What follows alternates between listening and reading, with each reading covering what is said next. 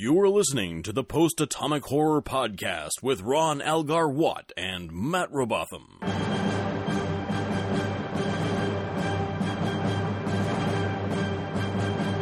Episode 125, covering Tapestry and Birthright, Part 1, with Adrian Bachnivsky. Friends, we're back, and we have an old friend who hasn't been here in... How long is it, Adrian? I'm not going to count again. It's been a while. Oh, come on. It was adorable. 50, you said I haven't been here in 53 weeks. Matt, when was the last time you were on the show?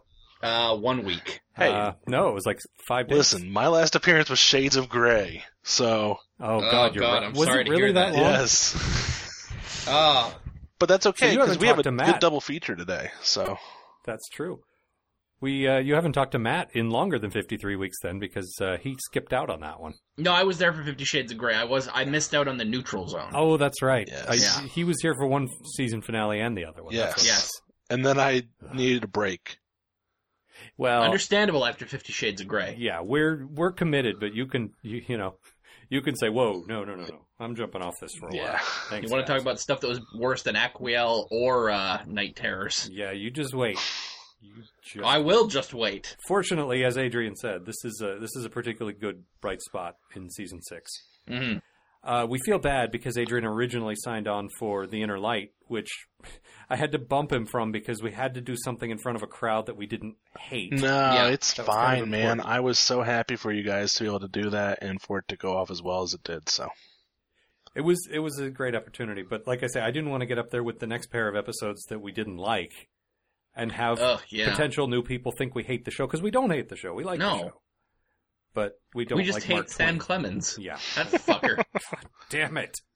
Now imagine Mark Twain and Aquiel together. No, I don't want to. I'm scared of time travelers, Jordan. On a completely different note, Adrian. It was his dog. was the dog. Why don't you tell us all about, as Matt said, Tapes Try? Alright. Tapes Try. A story of Scotch. DEFCON 4. Panic grips the scene. An away team who took the time to make sure their transport pose was really cool beams directly into sickbay with a dead Picard. Picard goes into the light and meets God, who of course is Q. Egad. Q decides to give Picard a second chance to put right what once went wrong and hope that the next leap will be the leap home. Jean-Luc Bacula is then put into his younger self and told he can save his life by not getting stabbed by goofy-looking aliens. Picard reveals to Q that he pulled off his own Kobayashi Maru on a pool table of all places. Some sort of bumpy-yasher pool-roo, if you may. This fabled Picard maneuver, the other much less popular one, led directly to his attack by the moccasins or whatever that would give him the metal potato heart of his. Picard tries to convince Jimmy Spaceman, also known as Corey, to not cheat at fucking bumper pool, and gets laid by his old Rachel Ross will they won't they friend, while Q reminds him that the whole time that essentially he's managed to change nothing. After Picard wakes up full of feels with Q in his bed, and the Slash community is born. The next generation, anyway. Kirk and Spock will always have each other. Picard protects Jimmy Spaceman and changes the future. Picard is now wearing the Bever uniform, and some dude named Holloway is captain of the Enterprise. Essentially, Picard is now a loser. Alive, but a loser. Even Troy is above him. And Nail celebrates his qualities of punctuality and good work, I guess. And when Picard wants Q to change everything back, Q calls him out on his ego and his own mistakes, how they molded and shaped him into the man he would become. Q gives him a final chance. And Picard chooses fruit, getting stabbed in the heart, thus, in an odd way, fulfilling the prophecy set forth by the Beck song Loser. However, this is quickly nulled as he comes back to life for some reason, laughing and making everyone else feel awkward. Q has once again tested Picard, and he ultimately passed. He then tells Riker all about the bumpy Ajerpulru. I put that in there twice. Nothing has changed, and everything is back to normal. He still got laid, though. That must have been pretty sweet. All right, I'm noticing as I follow along in your summary here, you were originally going to make a very obscure Mitchell and Webb reference, and it appears that you decided not to. I didn't. The flow, I read through it once, and I changed. I must have missed a word or two, and it didn't work, so. No, I understand completely, but and that's a miss. For Irish Gav and probably no one else, that's a miss. Oh, that's a miss. I think the Gavs will get that and nobody else, but that's okay. I don't mind writing for them. No. That was for you, English Gav, who knows nothing about Star Trek. What is Star Trek anyway? That's you a know good what? question. As hack as this sounds, this is Star Trek. Really, this is one of those like probably top 5 episodes. This is just fucking phenomenal. And it would have been so easy to fuck up too. Yeah, it's like The Inner Light, which is it was all a dream. This is hey, It's a Wonderful Life in Star Trek. Oh, really? Yep. Well, as has been mentioned by us and others, this is essentially a It's a Wonderful Life episode, which is not every television show's done it, but this one was really, really good. What would the world be like if I had never been born? Or failing that, never gotten stabbed in the heart? What would life be like if I didn't run the bank? Was that your combination, Jimmy Stewart and Patrick? I was trying to figure out how to combine the two, and it just kind of nah. Yeah. The Stewart Merry boys. Christmas, sick bay. You old sick bay. Wow. Merry Christmas, you lovable old bever. Well, let's not go that far. Adrian, tell me a good thing about this episode full of good things. Good thing, eh? I had to pick just one. And when the history change happens, it feels real. There's a derision from Worf and Riker, Troy, and even Geordi, and it's palatable. It's really unsettling, and it's the first time I know I've squirmed in my seat due to uncomfortableness that was like scripted and not from Tasha's underboob or Troy's nipples, which makes me sad that all of the boobs outside of like anything out of season 1 Troy cleavage is scary and sad.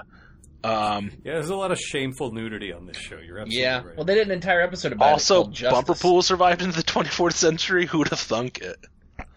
Yeah, that was a surprise. Thing, huh? I don't know why I was so charmed by that, but it just cracked me up. Of like all the things to survive bumper pool. Human play bumper pool. They had to give it a dignified name like Domjot. Human play Domjot. The dude Corey, what do you call him, Spaceman Jimmy? Yeah. Walks in, I played a lot of Domjot. It just could that line sound stupider? Nope. Corey. You're right though. When he goes back to his life and he realizes he hasn't taken any chances and he's just this sad. He's like a 60-year-old lieutenant junior grade, which is like probably what Wesley is by now. Yeah. And I'm not even kidding. That's pathetic. Yeah, it's really pathetic. And you're right, because there's a bit where he's like, okay, Q, we're done here, right? And Q doesn't show up. And he's like, Q? Am I this guy now? Jesus. This sucks. Yeah, this is not cool. Well, I mean, and that's why the big thing of the episode is, like, he basically chooses to die over having a boring life, which is pretty fucking badass. Yeah, it's the ruling in hell versus serving in heaven kind of thing. Yeah. You know. I'd rather go out as me than stay alive as some awful, boring person. Right, but at the same time, it doesn't feel like a sort of brash Kirk decision. No, not because, at all. Like, I think Kirk would have chosen death in a similar situation, but I don't think it would have been in a way to, like, say, fuck you. I think it would have been more of a thing like, I liked my life. I was proud of what I did. Well, I don't think Kirk's the kind of guy who would have regrets when he died, you know? I also don't think Kirk's the kind of guy who would die, but that's another conversation that's a good point. for another time. That's true. We'll have an episode for that. Yeah, unfortunately we will. As much as I like that movie, I did not like that part. Speaking of Kirk, though, Adrian, you had this really good insight. Like, looking over your notes here, it's like, Jesus, this is like this will take up some discussion. This is a good thing to hash out. Do you mind? I'll read a little bit here because I don't remember. I'll try to like basically. I think this, along with Inner Light, that Picard has now had time to fully reflect on, like what was and could have been in his life and what would have been. Like he's seen the entire spectrum of his life from every possible angle now, and like.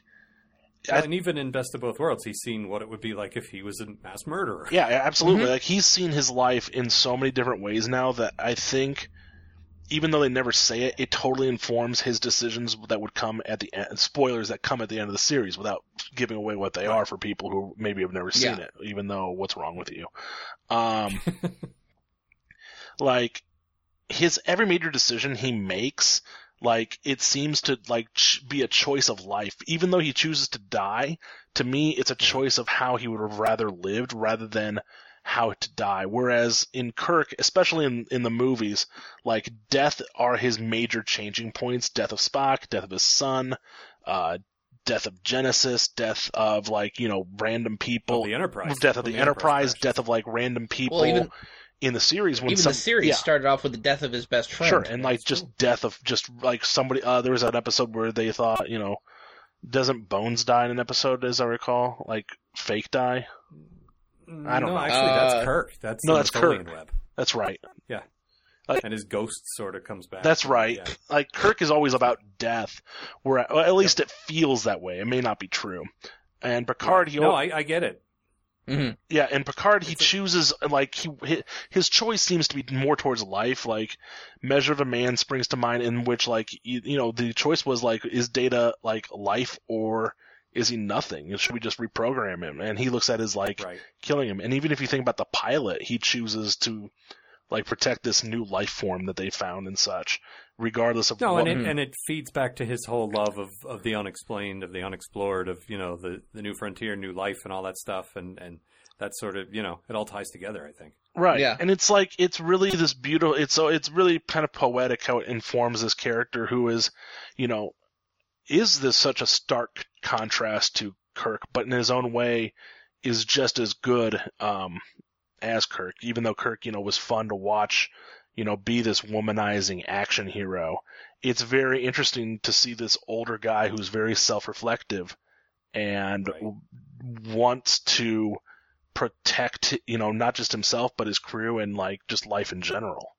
And there's something kind of nice about that. And I think I don't know, I think that goes further to promoting Gene's vision of the future, that may not be true or exist or anything than anything he may have said or done. Well, and that's the thing. A good writer can push that vision forward without being terrible and hacky about it. I mean, there really wasn't a lot of actual conflict here. There wasn't a lot of, the Nausicaans, whatever, but it was really more an internal thing than anything. Yeah. But I mean, as far as the people comparing Kirk and Picard, we've tried really hard not to do that, but this is an angle I've never heard before. I really like that. Yeah, no, it's interesting. It may be bullshit, but I think it works to an extent. So, I think you could build a thesis out of it. So I don't know. I mean, it still could be bullshit. That doesn't mean a damn thing. My PhD thesis is about Star Trek. Please make me a doctor.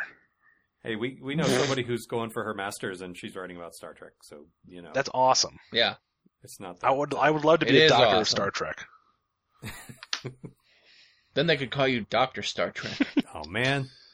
I want to be called Dr. When we finish this podcast, we better get honorary doctorates from somebody. Right? That's why I'm in this. I don't care about watching the show. I'm hoping for one from Bill Cosby. Can he do that? Is that like the American version of knighting people? He must be able to, right? I confer this honorary degree upon you. If anyone can give you an honorary doctorate, Bill Cosby can. Yeah, the thing is, Cosby's getting up there in years, and we're not going to be done with Enterprise till 2017, so hopefully by then he'll be long dead. Could be. Matt, tell me a good thing. All right, I will. Okay. As soon as I find it. Okay, it's where it says good thing, Matt. All right. Picard in bed together. After years of suspicion... Hang on. You said Picard in bed together. Oh, Picard and Q in bed together. Okay. After years of suspicion, it's nice to have my theory vindicated. And Q totally saves Picard's life in this one.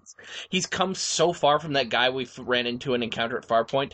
Which is why it's kind of nice to see him go right back to that in his very next appearance. Yeah, there's definitely. Well, actually, that feeds into my good thing. We'll cover that and we'll loop back to yours because yours has sort of more meat on it than mine does. But it's the ratio between the serious stuff, like when you see Q the first time and he's like, "Yep, you're dead," and it's just kind of scary. Yeah. But he then turns the corner to the comedy. There's some of the funniest stuff the show's ever done in this episode. Mm-hmm. There's the bit where he comes in with the bow tie, with the flowers. I had to look real quick to make sure that wasn't Adrian's quote. No. It would have been my quote. Okay. I thought about it. When he walks in and flowers, is there a John Luck Pickard here? I mean, just there's so many little things, and the scene you mentioned, Matt, where they're in bed, where there's this great shot of Picard, a hand reaches over and touches his ear, and he's got this little smile, I just got laid and I'm waking up next to her, and then you zoom out and it's Q, and he does like, not a hacky double take, but a great actor double take where he looks, and then he realizes and he pulls the sheets up. Pulls the sheets up. Well, I love that he covers his chest. Yeah. But it's so, like, there's so much look good, at my funny bosom, stuff in Q. here. But Delancey covers both of those so well. Mm-hmm. He turns on a dime. He's got that menace, but he's also got the taunting, but he's also just fucking wacky. Yep. And, you know, it's a complex load of stuff, and he does it all. And I have a note here. I can't believe I even wrote this down. Kudos, Mr. Delancey, or should I say kudos? Boo. You're a bad man, Al. Yeah, look. You're still up on me by about 6,500. Yeah, but people expect it from me. Oh, well. So you're saying I'm better than you? Is that what you're saying? Theoretically, yes. Awesome. Until now. I hate it when mom and dad fight. No, you don't. You love it. That's why people show up. They want to know about Star Trek, but they really want to see me and Matt fight. That's what this is all about. It's so cute. But Matt, your stuff I think goes a little deeper about like Q the character. Mm-hmm. I just thought Delancey carried it well, but I think we should talk more about. No, I think it's interesting to see how far he's come over the years from the I've talked about this in Q episodes before, but just it's been a gradual progression. It hasn't been a suddenly now they're writing him like this. Yeah, but I mean we have gotten to this point now where Picard dies, like he flat out just dies. Yep. And Q sort of comes and gives him the whole, well, if you're gonna die, I'm gonna show you what you did wrong and give you a chance to fix it. I mean, he fucks with him at first. Oh, of course he does. He's like, we're going to spend forever together. Isn't that great? Because, that's fucking that's how Q is. Yep. He does. And if there's one thing he loves, it's fucking needling Picard. I just like how he's an asshole about it, too. He's like, I should smite you, or something. Yeah. Or something. Whatever the fuck you people do. Yep. He doesn't care. But, I mean, at the end of the episode, he teaches Q something, and he teaches Picard something, and he flat out saves his life. Yeah, and the banter between them, like, first, Picard's that usual Q. Let me out of this. What are we doing? Yeah. And by the end, they're just sort of having casual conversation. Yeah. Well, and by the end, like, he flat out asked Q to save his life. Like, he asked Q for help, which is something never, Picard would have never done. He did it in Q Who. He did it when the Borg are chasing him and he's going to die, and he said, Q, I need you, because I remember making the fan fiction. That's right. But I think that was more out of, like, anger, almost. No, that was I want to protect my crew. That wasn't personal. That was desperation. Yeah. But this I guess this was, too. Yeah, I guess so, you're right. But in a totally different way. I'm desperate not to be this horrible person anymore. Like I say, the conflict was almost entirely in his head. It was all about the missed opportunities and what if I'd done it this way? Well, if you'd done it that way, you'd have been terrible. But I agree with Matt's assertion about Q. I feel like this is like almost his final test. And it's sort of like, okay, now we got to go back to this promise I made you from the beginning. Now we have to see whether or not, this worked. But it's always been him testing him. He talks about testing humanity, but he's always really been testing Picard. Well, Picard is his perfect representation of humanity. Which feeds back into your theory that he wants to have sex with him. Yeah. I still don't buy it. I don't think he just wants to have sex with him. I think he's in love with him. Yeah.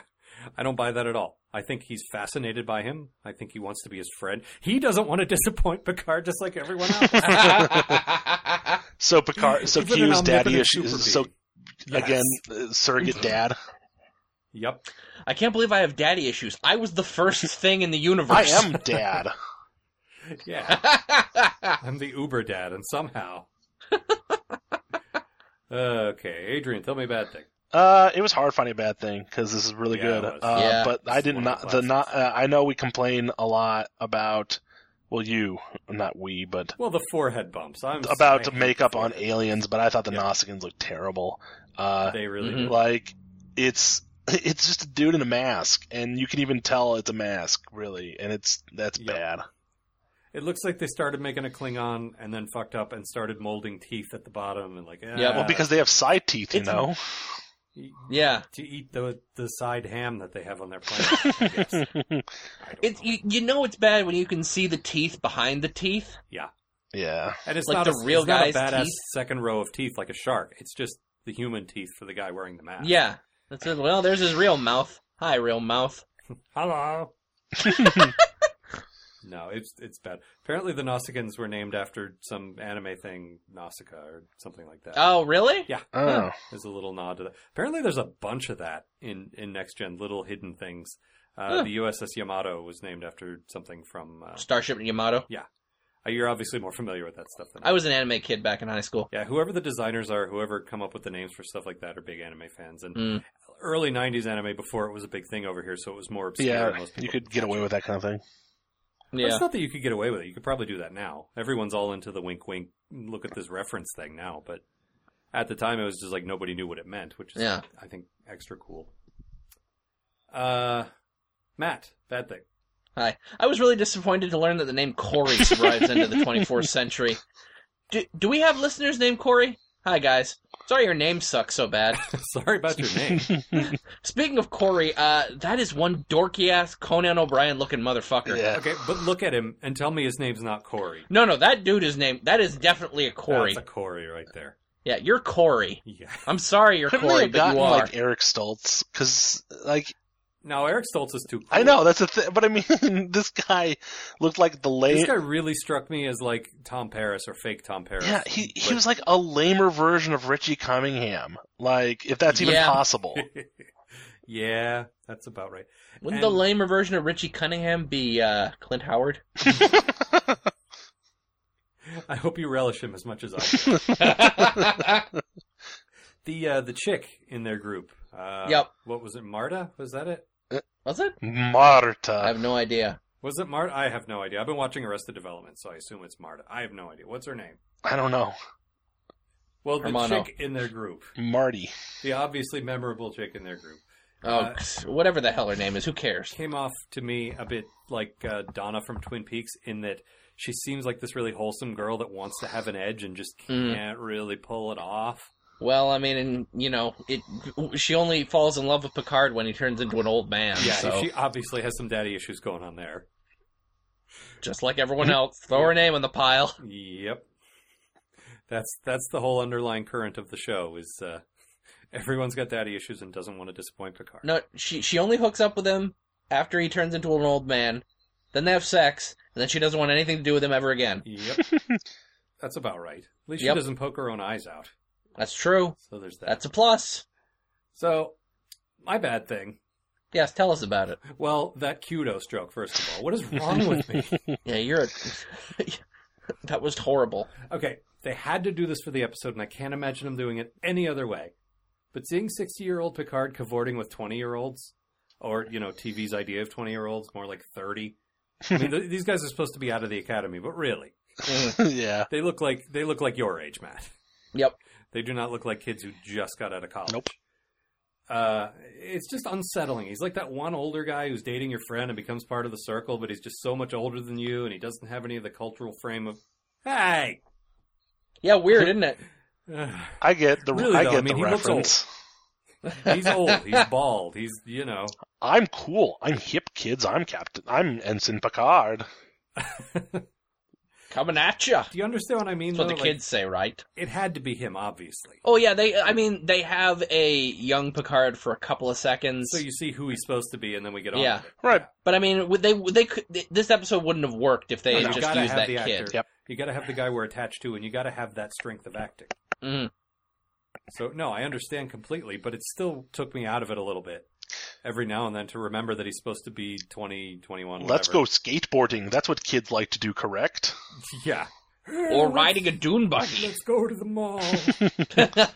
Didn't quite work for me. Shut up, Leonard. Yes, that's it. He's Leonard from Community. Thank you. That is exactly who he is. I didn't find that nearly as disturbing as Picard in his little blue uniform. Yeah, at the end where he's That the was sad fucking guy weird. that Adrian was talking about. Yeah, It's Yeah. real, like, that really is unsettling. Yeah. it is, and that's a sign of a good episode when they can do something that a million shows have done and make you give a care. Mm-hmm.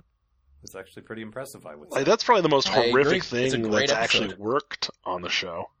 Well, because we know this guy. This guy for 6 years has been the symbol of authority, as we joke, but we're not entirely joking, the father figure.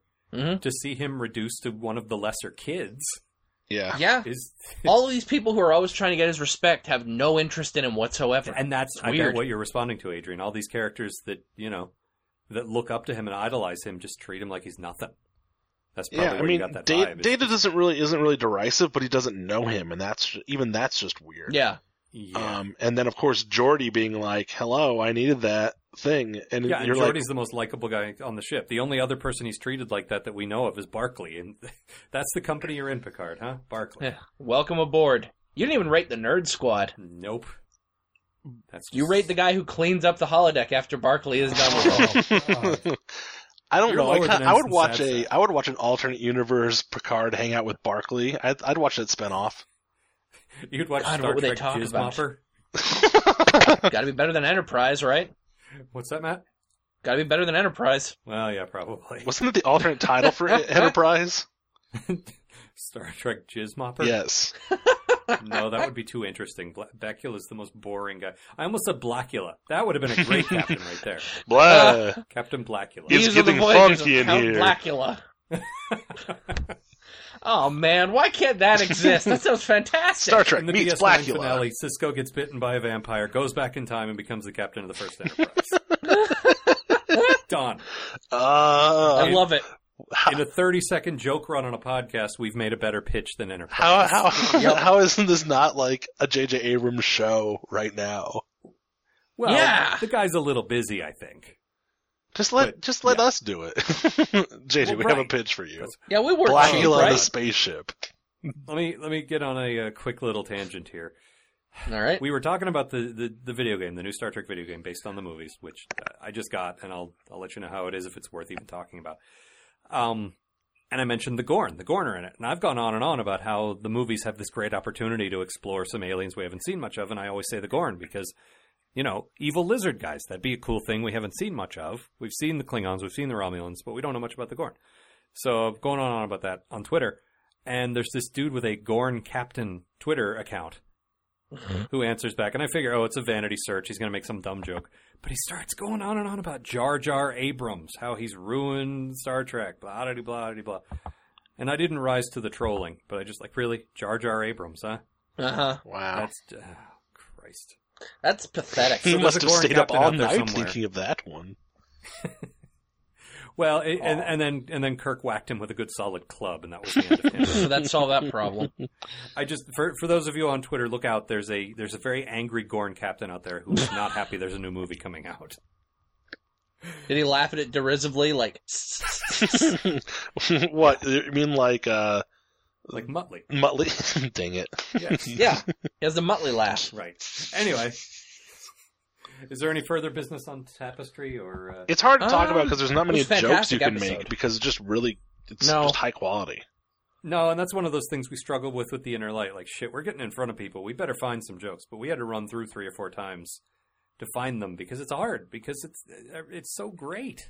Yeah, And of I course, feel like this naturally- episode and Inner Light are like inherently linked, even though they never say it. I Yeah, feel totally. like they're inherently linked together, Yeah, absolutely. and that like if you if there's only a couple ones you watch, like you watch Inner Light and then you watch this one. The thing is, when you go through and you say this is the best episode, this is one of the best episodes, they're almost always Picard centric. Not just that he plays an important part, but they're in his head. They're about him. It's weird that it's always him. And the more I think about it, the more I realize that's one of the reasons I've responded to this show less than I did with the original series, is because you at least had those core 3 there. Yeah, And this show's about Picard. The rest of them are just kind of there. no, you're right. Yeah. It tries to be more of an ensemble, and I think it is less of an ensemble. It's really just about the one guy. And last thing before you continue, we all did like the old uniforms coming back. Oh, yeah. No, that was fantastic. And I'm sure that was Yeah. Ron Moore. Like, he's a big fan of the original series. Well, Picard's old, so they'd be wearing these uniforms, hmm which is a nice touch. I did want to say one more thing. I was looking up on Memory Alpha. Apparently, the original plan was they were going to have for the Captain of the Enterprise for Picard when Picard's there as the whatever the fuck he ended up being. It was supposed to be Jellicoe. That would have been cool. That would have been interesting. Yeah. Nice little callback. But we can't have callbacks. No. I would have liked it, People especially don't. after like such a recent, appearance. It would have been cool to have him again because it would have been fresh in people's minds and such. Yeah, exactly. But you can't do serialized TV in 1992. That's just And that made me think it'd be cool. He goes into sickbay to go talk to Beverly at one point, and Right. Q's there, and I was just thinking it'd be awesome if Pulaski was there instead. That's true. Okay, Matt, you realize you said awesome and Pulaski in the same sentence without saying not. I've told you multiple times. You turn me around on Pulaski, I know, okay? but look, there's not a lot I do this with, but I was right. Ha ha.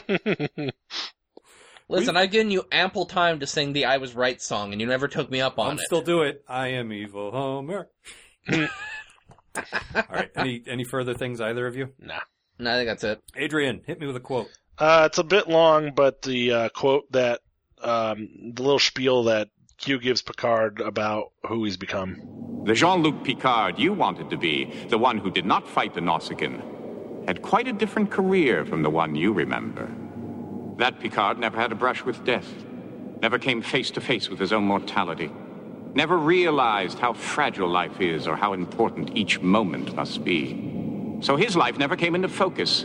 He drifted through much of his career with no plan or agenda, going from one assignment to the next, never seizing the opportunities that presented themselves. He never led the away team on Milica 3 to save the ambassador, or take charge of the Stargazer's bridge when its captain was killed, and no one ever offered him a command. He learned to play it safe, and he never, ever got noticed by anyone. Yeah, I noticed that you picked a long, serious one, which is definitely a solid choice. I mean, I was debating on going with John Luck Picard because that's really funny, but there's a few of them like that is the thing. I feel like this little spiel that Q has is exactly like what Picard is. No, that's the episode right there. That is right there in that minute or whatever it is totally that sums up the episode. But on the other hand, a woman named Penny throwing a drink in his face and him saying, "Penny for your thoughts." That's pretty good too. That's a Matt. That seems like a Matt thing. Like this. Yeah, a little bit. No, it's a little. Oh, it's a little subtle for Matt. I'm sorry. Did I hurt your feelings? Oh, my feeling. His feeling. You notice that was a singular, not a plural. You hurt my feeling. Oh. It's weird seeing Delancey here being entirely in control of a situation, and then years later seeing him in Breaking Bad, where he's just so not. Yeah. That's a good point too. It's again, it speaks to the strength of this actor. He can hold his own against Patrick Stewart, and he can go to that completely other end of the spectrum for another project, which is great. Yeah, absolutely. God, he was so good in that show. Yeah, he was.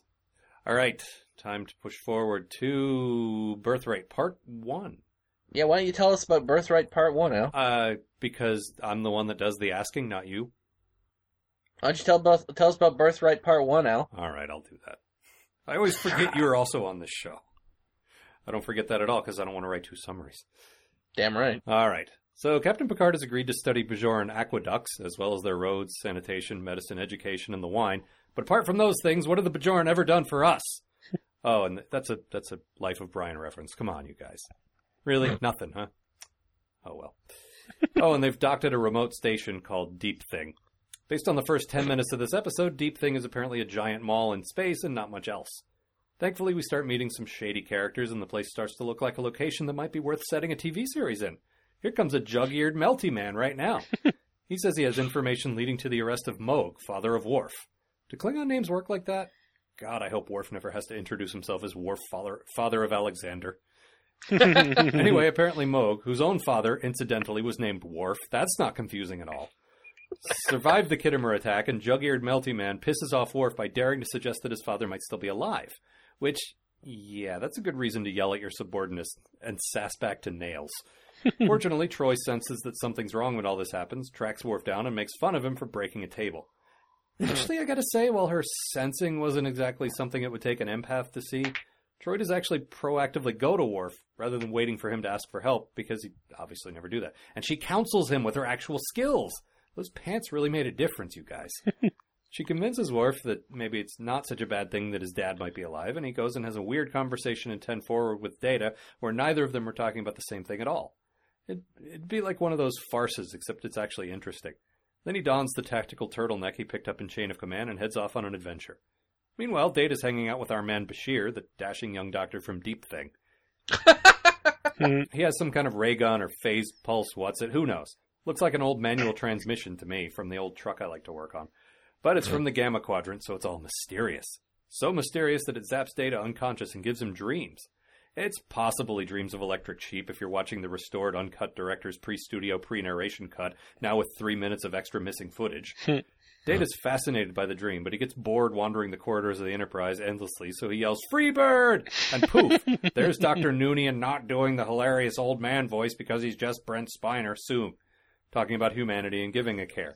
And a bird, as requested. Apparently this dream thing was set to activate once Data's trillions of calculations per second managed to solve the human equation. But the zap from that old catalytic converter or whatever set it off early. And now Data wants to bring himself to a near-death state to get another fix of dreamy wonderment. Looks like somebody saw Flatliners. Mean Worf, there's a planet with some Klingons, and also some Romulans, but you're going to have to wait till next time to see what that's about. Matt, please don't sing the Best of Both Worlds music here. This is a mid-season two-parter. Save that for Lore's Magic Castle. We're going to need every scrap of levity we can get at that point. Yeah. I'm just going to jump right into my good thing here. This episode was written by Brandon Braga.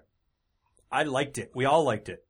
Yeah. He wrote a good episode. I can't, that's it. I can't qualify that. I can't That's say weird. Except this was a solid episode. Yeah, no, it's really good. And even the things that you get on Braga about a lot, like his technobabble and his stuff. Ghosts and Ghosts I will and call it dreams. mysticism He in loves that space, kind of basically, actually really worked to the benefit of this episode. I think because it contrasts with Data's, cold logic and the fact that he's a robot and it's clearly not some kind of weird spiritual mystical thing. It's something to do with his software. You know what I mean? That sort of grounds it in more science-y stuff. Sure. But I don't know. It works here. You're absolutely right. Adrian, what about you? What's your good thing? Do I have a good thing? I do. Yes. Michael Dorn. Uh-huh. It's been a while since we've had a really good Worf episode, I think. At least if I can remember, and he definitely shines in this episode. The arc of the character has been tremendous as a whole. In a syndicated little no continuity show, other than Picard and maybe Data at this point, Worf has shown the greatest amount of growth and change in the series. Like, for the dude who was just, hey, look, a Klingon in the pilot, to the man he is now, it's been a great ride. Chalk, I say, chalk. Which is a Klingon word I made up.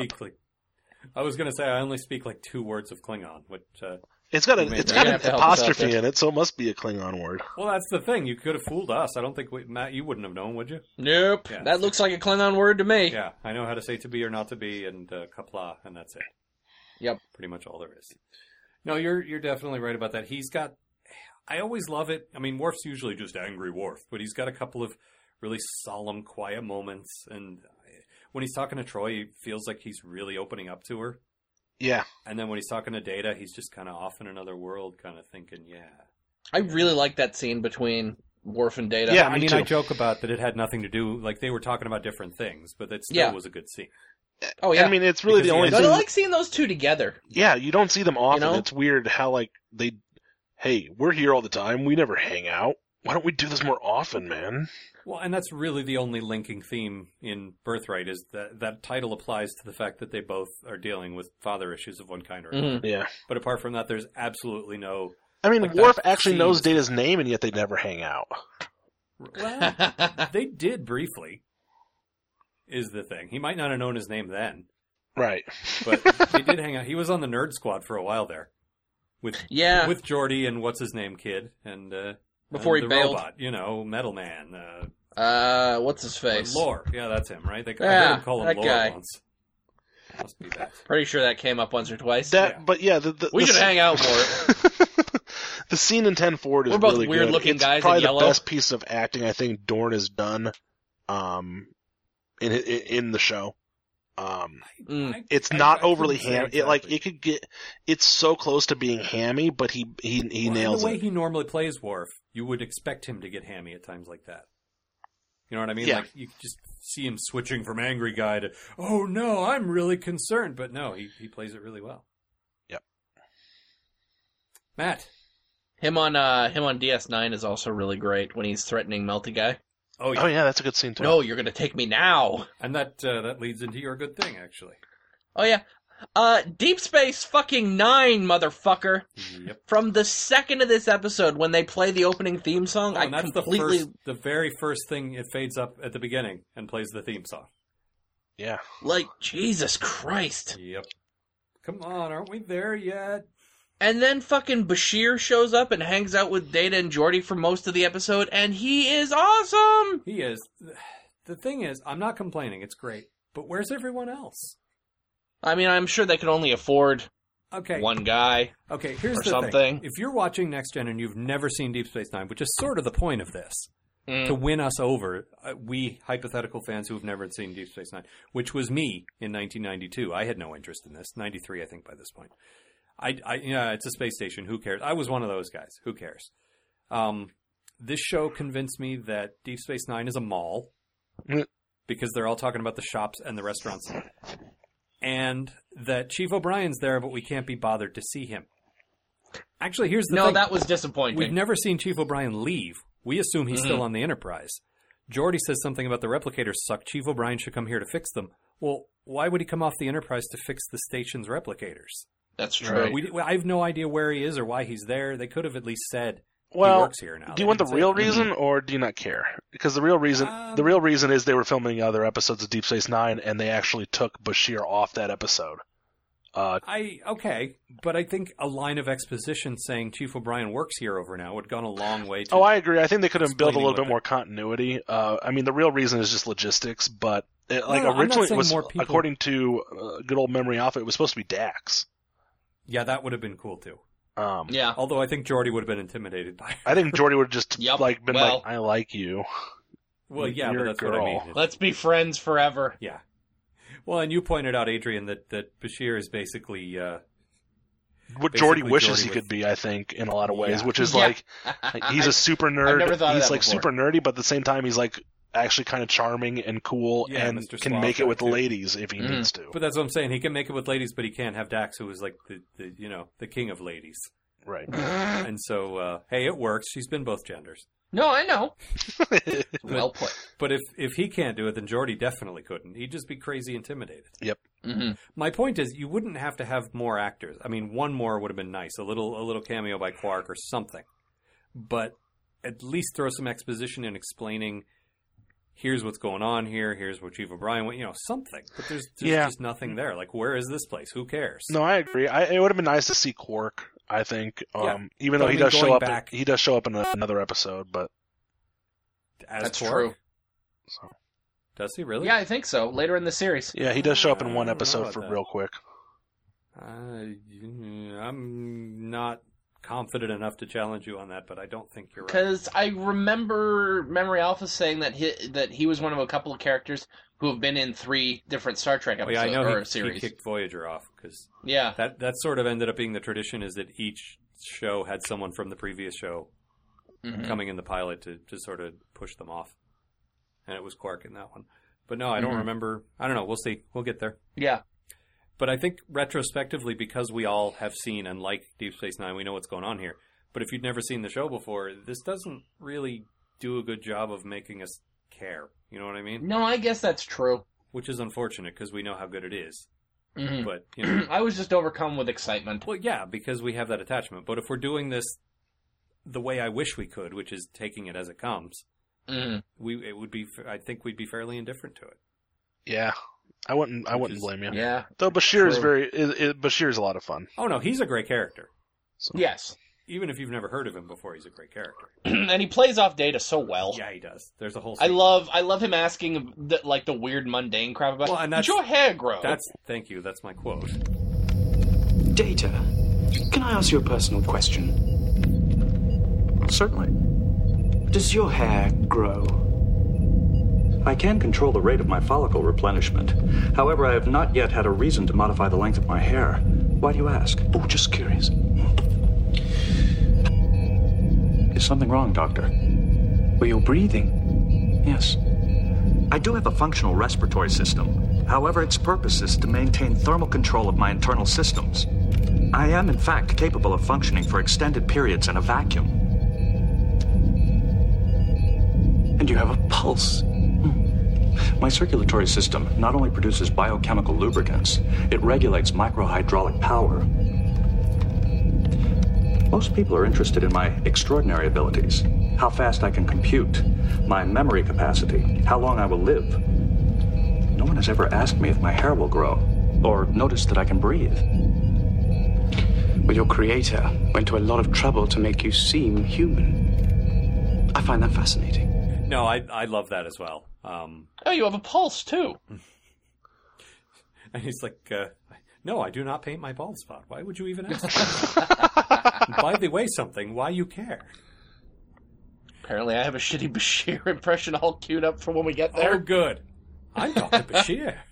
As long as you keep saying that. I don't think there's any... Well, I guess we could do Odo. That one's not hard. That's right, Quark. But apart from that, it's really hard to do those guys. I'm trying to think. Well, there's also Captain Sisko. You can just talk and then you like talk to your this. Chief O'Brien. And, hi, I'm Dax. Yes, hello. The pretty one. And I'm Kira! Adrian, tell me a bad thing. And this is just it is a dumb thing, but I hate it when they list part 1 of something, just because that way there's no surprise that, we're gonna get another episode to resolve whatever. And especially because, really feel like none of the data stuff in this episode is resolved in part 2. It's all resolved in this one episode. He does dream more, right? Like, that's where we get the... No. That's where the cake episode comes from. Not in part 2. There's That's not a almost single certainly moment of gonna be data somebody's in quote. part 2. Right. Because I went ahead and watched it. No, but we do come back to his dreaming again. Yes, Yeah, we you do. But if I review that episode, I'm absolutely using that as my quote, Matt, so... No cheating. Actually, no, you get to do it next time, so never mind. The cellular peptide cake. With of course, yeah. Yes. But I just realized that you'll be doing it, so I just stepped on your quote and I don't care. Good, I requested that one. I like it. It's fucking weird. Past Algar is Actually, a dick. Vishal... Yep, totally is. No, Vishal has To those future episodes. Matt, anyway. Yep.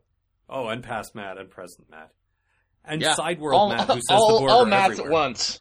Yep. Crisis on Especially Infinite Mats, what? Yes, long-bearded Yeah. Matt, who says the border everywhere. Matt, bad thing. This episode's really good, but I feel it would have been better served if it was 2 episodes, and there's a note here saying it is 2 episodes. I know it's 2 episodes. I just think one of them should have been focused entirely on Data, and one of them should have been entirely focused on Worf. Well, and The that's Data why... stuff comes off really well, but a lot of the Klingon stuff felt light and stretched out. Yeah, Yeah. I Like, got he bored. spends a lot of time on DS9 trying to decide whether or not he's gonna go off with Melty Guy. Right. No, and that's the reason we were still in the middle of talking about Adrian's, and I kind of wanted to get you going on yours, too, because while we do know it's part 1 of 2, you're right, it feels sort of disjointed. There's only that sort of loose connection between the two of them. And the second one is just going to do the Worf thing. It's like, it felt like they didn't have enough story, and they had too much story, and they're like, well, here's half an episode and 1.5. Let's make it 2. Yeah. But the thing is that, which is a good complaint, because there is a lot. I think they could have gone further with the Data thing, because there's a lot to be said there. There's no ship in deadly danger that's the problem, whereas Worf gets all the action, and so the show always has to have that, and so that's how they get around that, I guess. But if you think about the money they spent, when they do a 2-parter, they get more money. Yeah. Because they get to basically do one story with 2 episodes worth of money. And they use the existing sets of DS9, so they didn't have a lot of that. And the planet, which is my bad thing, that Worf's crawling around on, looks like 5 potted plants that they just kept repositioning as he walked. Oh, yeah, that's a shitty-ass planet, man. Jungle planets on this show, just awful. And, say what you will about CG and stuff, but now, at least, if they don't go on location, they can make it look more realistic than 5 potted plants. No, yeah, it looked really bad. It did. They must have spent all the money on James Cromwell. Yeah. James, yippee-ki-yay, I invented warp drive. Let's drink some whiskey, woohoo, Cromwell. That was a great casting choice, by the way, considering I had no idea it was him until it was explained to me. I did, because he's got a pretty distinctive voice, but otherwise, yeah. I just kept thinking he sounded like Odo. And you fixated on his nostrils for some point. Yeah, he had really visible little, like, nostrils on his lip, and it drove me crazy. And apparently I'm the only one. I don't know, Adrian, did they bug you? It didn't bug me. I didn't focus on that at all. No. You're all alone on this one, Cheese. Sorry. Aw. Man. So what else? Sad This is another one of those where it was good and I took some notes, but it's like I don't have a lot to say really. Not really. We got another appearance by Dr. Noonien Sung. Well, yeah, but I don't think he had this voice, Lord. No, because he's a young man. He's slightly younger, Data. Yeah, I didn't sound quite like this. I think Spiner probably said, if I'm going to play him again, I am not getting in all that fucking makeup. I already put on makeup all day, every day. Let me just be me for a change. Let me put on my guys usual get vest. One. And my usual black. just have my usual looks and weird hair. Right, the way I come in before you do my makeup. Yeah. Mm-hmm. What's wrong with the way I dress? Yeah. Everybody dresses like a 16th century painter, right? Yeah. And here's my steaming bucket. Can we work that into the shot as well? And my anvil, from my blacksmithing class. I don't even know what anvils are for, apart from dropping on cartoon characters. I'm also a big fan of disassembled birds. Can you fit that in somehow? See, I usually hate TV's idea of dreams. I just hate them. They're not like dreams. That's why I like The Sopranos. It was the first time I saw dreams on TV that actually looked like dreams to me. But because it's an android's dreams, which you can't say without electric sheep, but it's sort of deliberately manufactured, and it is supposed to be like that, which I like. Mm-hmm. Yeah, it was interesting, and I like you pointed out Captain Spot, of course. Yeah, Spot. I love how Data's just matter-of-factly talking about what's in his dream. Well, you appear to be a blacksmith. My potted plant is here. Worf is running through it like it's some kind of a jungle, and my cat is here in the captain's chair. My cat is a captain, as I have always expected him to be. He ate a bunch of pips, and that makes him a captain. Probably shouldn't have. Spot, you have vomited on the carpet once again. Sorry, you have vomited on the carpet once again, sir. You have vomited on the carpet once again, Admiral. Kitty on the bridge. Thinking about this episode though, even though you said they needed the Worf stuff for conflict, even then there's not that much conflict. No, not really. In his episode, there's some menacing, so that might be rated PG-13 for teen menacing or something. Menacing. But otherwise, there's just not much conflict in this episode at all. That's true. I'm pretty sure Team Menace was my high school Project Mayhem attempt. You are not your geometry class. It did not go well. No, you're right. There isn't. In the next one, there definitely will be. I remember a lot of the stuff from the next episode with Worf. I don't know. I was just kind of bored with the Worf thing. The whole bit is, and I think I only very lightly touched on this, is he thinks there's a prison camp where his father is, and it turns out it's a prison camp where Klingons and Romulans are living together. Mass hysteria. We don't know this yet. Yeah, we don't know this yet, but they're living together peacefully. In harmony. So, spoilers, whatever. But yeah, it's not that big of a deal to them. Not really. And spoilers also, he's very angry about this. Yeah, who didn't see that coming? Well, Worf is a racist against Romulans. Yeah, he absolutely is a Romulan racist. And I don't think it changed. I don't remember, but I don't think he changes by the end of that one either. A Romulist? No. Yes. Oh, God. That's it. You're never coming back. What, are you trying to take my job here? Come on. I did, one time. Yeah, that's true. I remember. He's the only one, Matt. Because everybody gets one. Episodes, Adrian is the only one who has taken over for you. And I did poorly. You did a masterful job, too. That's not true at all. No, because nobody can be Matt. Nobody would want to be. Well. Oh. That's true. Wow. I come onto your show. There goes my my feeling again. After it just grew back. Yep. Damn it. All right. Any additional bidness? I think we're done here, frankly. Oh, Adrian, anything? I guess we're done, Dad. No, that's not. Let's stop. No, I know. Mom's angry, so it's okay. Oh, okay. Listen, I will turn this show around, and we will do Aquiel again. Oh no! You wouldn't really.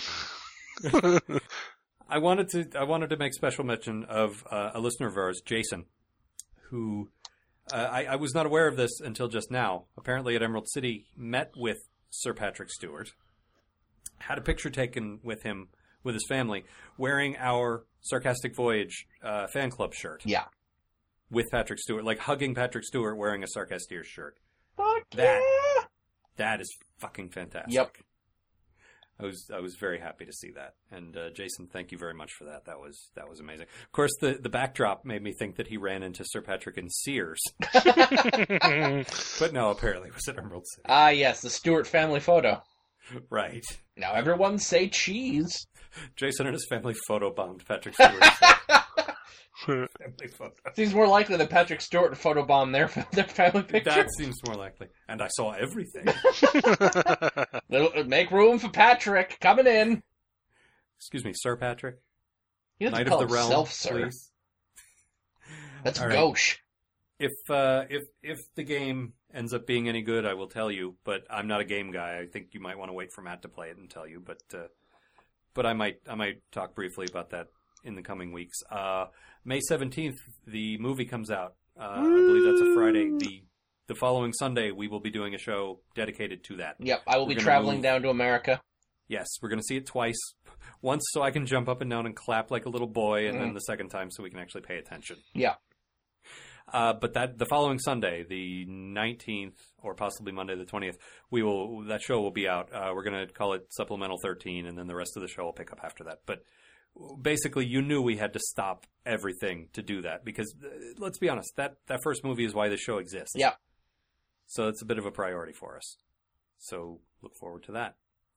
All right, Adrian, it's been a while, so you got anything saved up, anything you wanted to say, anything... It was the dog! It was the dog. It was the dog! Matt, say your other thing. See ya, folks!